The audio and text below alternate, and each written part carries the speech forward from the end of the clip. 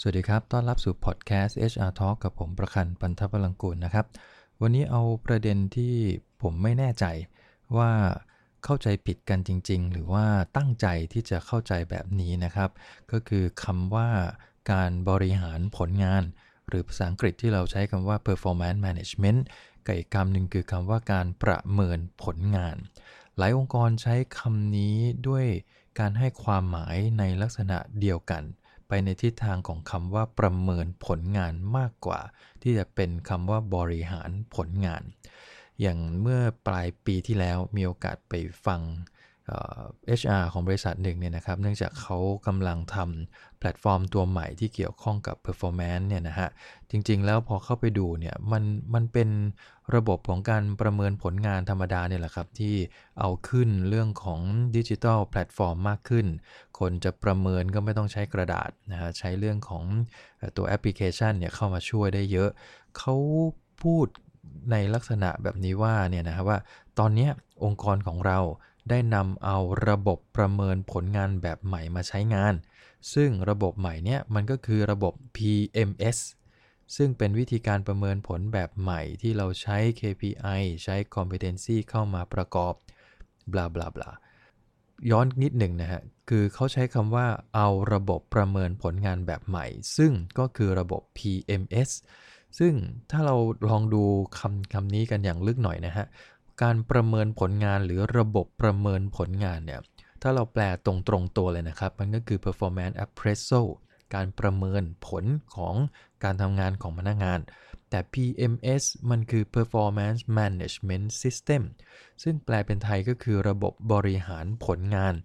หลายท่านอาจจะบอกอ้าวแล้วมันต่างกันยังไงจริงๆมันต่างกันค่อนข้างเยอะเลยทีเดียวนะครับคือบริษัทที่ใช้ PMS หรือว่าบริหารผลงานจริงๆเนี่ยเป้าหมายก็คือเพื่อบริหารผลงานของพนักงานให้ได้ตามเป้าที่เขาตั้งเอาไว้ตั้งแต่ต้นปีนั่นคือวัตถุประสงค์ที่แท้จริงของคำว่าบริหารผลงานพูดกันในอีกนัยยะหนึ่งก็คือเรากำลังบริหารจัดการผลงานของพนักงานแต่ละคนในองค์กรเรานี่แหละเพื่อทำไงก็ได้ให้เขาไปสู่เป้าหมายที่เขาตกลงกับนายเอาไว้ปีนี้เป้าหมายตั้งไว้เท่านี้เพราะฉะนั้นถ้า1เดือนผ่านไป2เดือนผ่านไปพนักงานมีแนวโน้มว่าจะไปไม่ถึงเป้าตัวแมเนเจอร์นี่แหละครับจะต้องเข้าไปบริหารจัดการละว่าสาเหตุอะไรที่ทำให้พนักงานคนนั้นไปไม่ถึงเป้าหมาย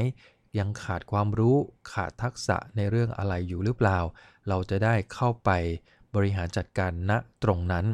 นี่คือคำว่าบริหารผลงานจริงๆดังนั้นด้วยวงจรของคำว่าบริหารผลงานมันก็เลยต้องเริ่มต้นตั้งแต่ต้นปีนะฮะอย่างเช่นเนี้ยต้นปีใหม่เนี่ยนะครับหัวหน้ากับลูกน้องก็ต้องนั่งคุยกันแล้วก็ตั้งเป้าหมายผลงานซึ่งกันและกันโดยที่อาจจะต้องเอาเป้าหมายองค์กรมาเป็นตัวตั้งก่อนนะครับแล้วว่าถ้าองค์กรต้องบรรลุตัวนั้นในฐานะที่เราเป็นผู้จัดการฝ่ายนี้เราจะต้องทำตัวเลขแค่ไหนเพื่อให้องค์กรบรรลุเป้าตัวนั้นได้แล้วตัวแมเนเจอร์เองก็ต้องนั่งคุยกับพนักงานแต่ละคนตามตำแหน่งหน้าที่ของเขาว่าแต่ละคนจะต้องทำงานแค่ไหนแบบไหนต้องวัดกันอย่างไรอันนี้ก็คือคล้ายๆตัวชี้วัดผลงานของแต่ละคนละซึ่งตรงนี้เราก็ต้องตั้งกันให้ชัดเจนตั้งแต่ตอนต้นปีที่สำคัญคือถ้าเราใช้ PMS หรือบริหารผลงานเนี่ยนะครับมันไม่ใช่แค่การตั้งเป้าแล้วจบระหว่างปีมันจะต้องมีการบริหารจัดการผลงานของพนักงานซึ่งในบางองค์กรเขาจะเรียกกันว่า feedback and coaching บางองค์กรจะเรียกกันว่า performance execution ก็คือทำไงก็ได้ให้ผลงานมันเกิดขึ้นจริงนะครับเพราะฉะนั้นคนที่ตั้งเป้าแล้วก็ต้องทำให้เป้าเกิดขึ้นจริงให้ได้ตามที่ตั้งเอาไว้เพราะฉะนั้นในการทำงานนายกับลูกน้องทำงานร่วมกันเป้าหมายบางตัวเป็นเป้าหมายเดียวกันด้วยซ้ำไปดังนั้นหัวหน้าก็ต้องบริหารจัดการแล้วครับทุกเดือนจะต้องมีการเช็คอินจะต้องมีการฟีดแบ็กจะต้องมีการพูดคุยกันที่เกี่ยวข้องกับเรื่องของความคืบหน้า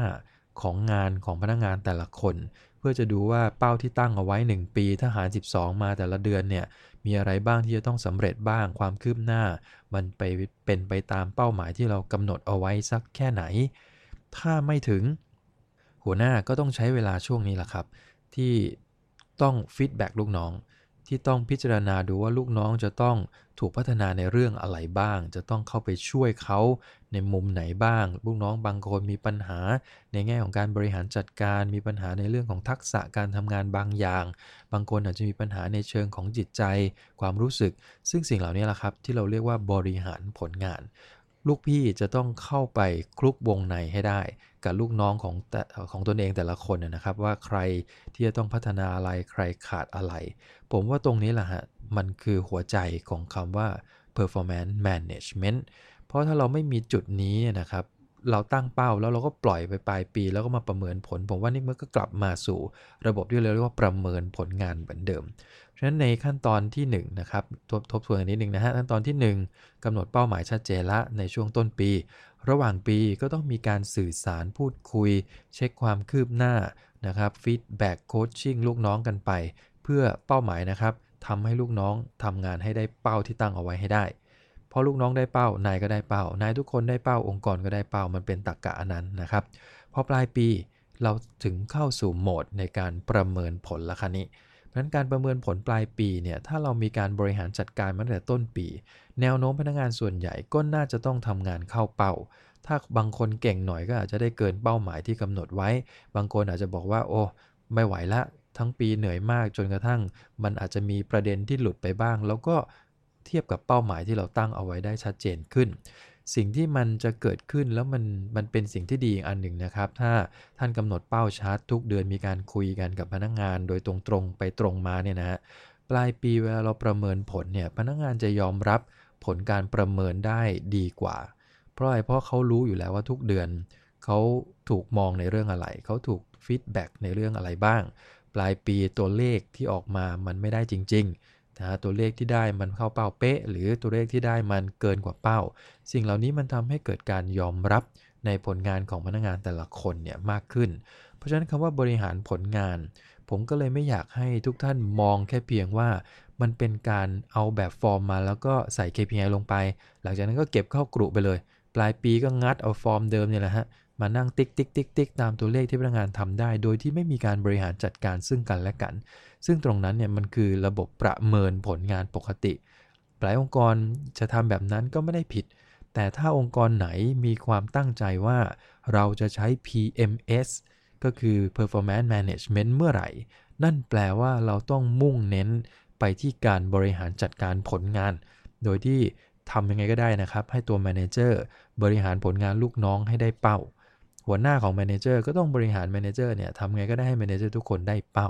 แต่อันนี้คือเคล็ดลับหรือว่าจริงๆคือหัวใจมากกว่าของคำว่าบริหารผลงานซึ่งพอมาดูจากประสบการณ์ที่ผ่านมาเมื่อสัก 2-3 ปีที่ผ่านมาผมมีความรู้สึกว่ามันมีหลายองค์กรทีเดียวนะครับที่ใช้คำนี้ทดแทนกันคือมักจะชอบใช้คำว่า PMS นี่แหละแต่เอาเข้าจริงๆแล้วระบบภายในองค์กรมันก็เป็น performance appraisal ธรรมดานั่นแหละไม่ได้มีการ manage ไม่ได้มีการบริหารจัดการผลงานลูกน้องตาม process แต่อย่างใดเพราะฉะนั้นประเด็นในวันนี้ก็อยากจะฝากเอาไว้ว่าถ้าท่านอยากจะใช้ PMS แบบจริงๆจังๆนะครับท่านต้องเน้น process ตัวที่2ก็คือเรื่องของ feedback coaching การเช็คอินต่างๆแล้วก็เน้นให้พนักงานกับหัวหน้าคุยกันเยอะขึ้นในเรื่องของผลงานเราอาจจะให้เขาคุยกันโดยบังคับเขาก่อนในช่วงแรกพอมันเริ่มเป็นระบบเริ่มเป็นธรรมชาติมากขึ้นเราก็ค่อยๆผ่องถ่ายระบบการบังคับตรงนั้นออกไปก็ได้แล้ว culture มันจะเริ่มเปลี่ยนว่าหัวหน้ากับทุกคนกับพนักงานทุกคนมีการคุยกันมีการเช็คอินกันอยู่สม่ำเสมอเพื่อทำให้ผลงานมันได้เป้า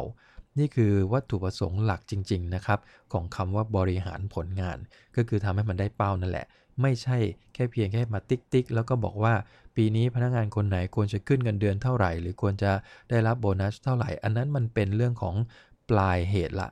นะครับเพราะฉะนั้นหัวใจก็คือถ้าผลงานมันออกมาชัดตรงไปตรงมาใครดีใครไม่ดีผลตอบแทนมันก็จะตามมาแบบชัดเจนโดยไม่ต้องมานั่งกังวลอะไรมากมายมันระบบนี้อย่าลืมนะครับ PMS คือคำว่าบริหารผลงานไม่ใช่แค่เพียงการประเมินผลงานเท่านั้นก็ฝากประเด็นวันนี้ไว้เท่านี้นะครับพบกันใหม่ในครั้งหน้าครับขอบคุณครับสวัสดีครับ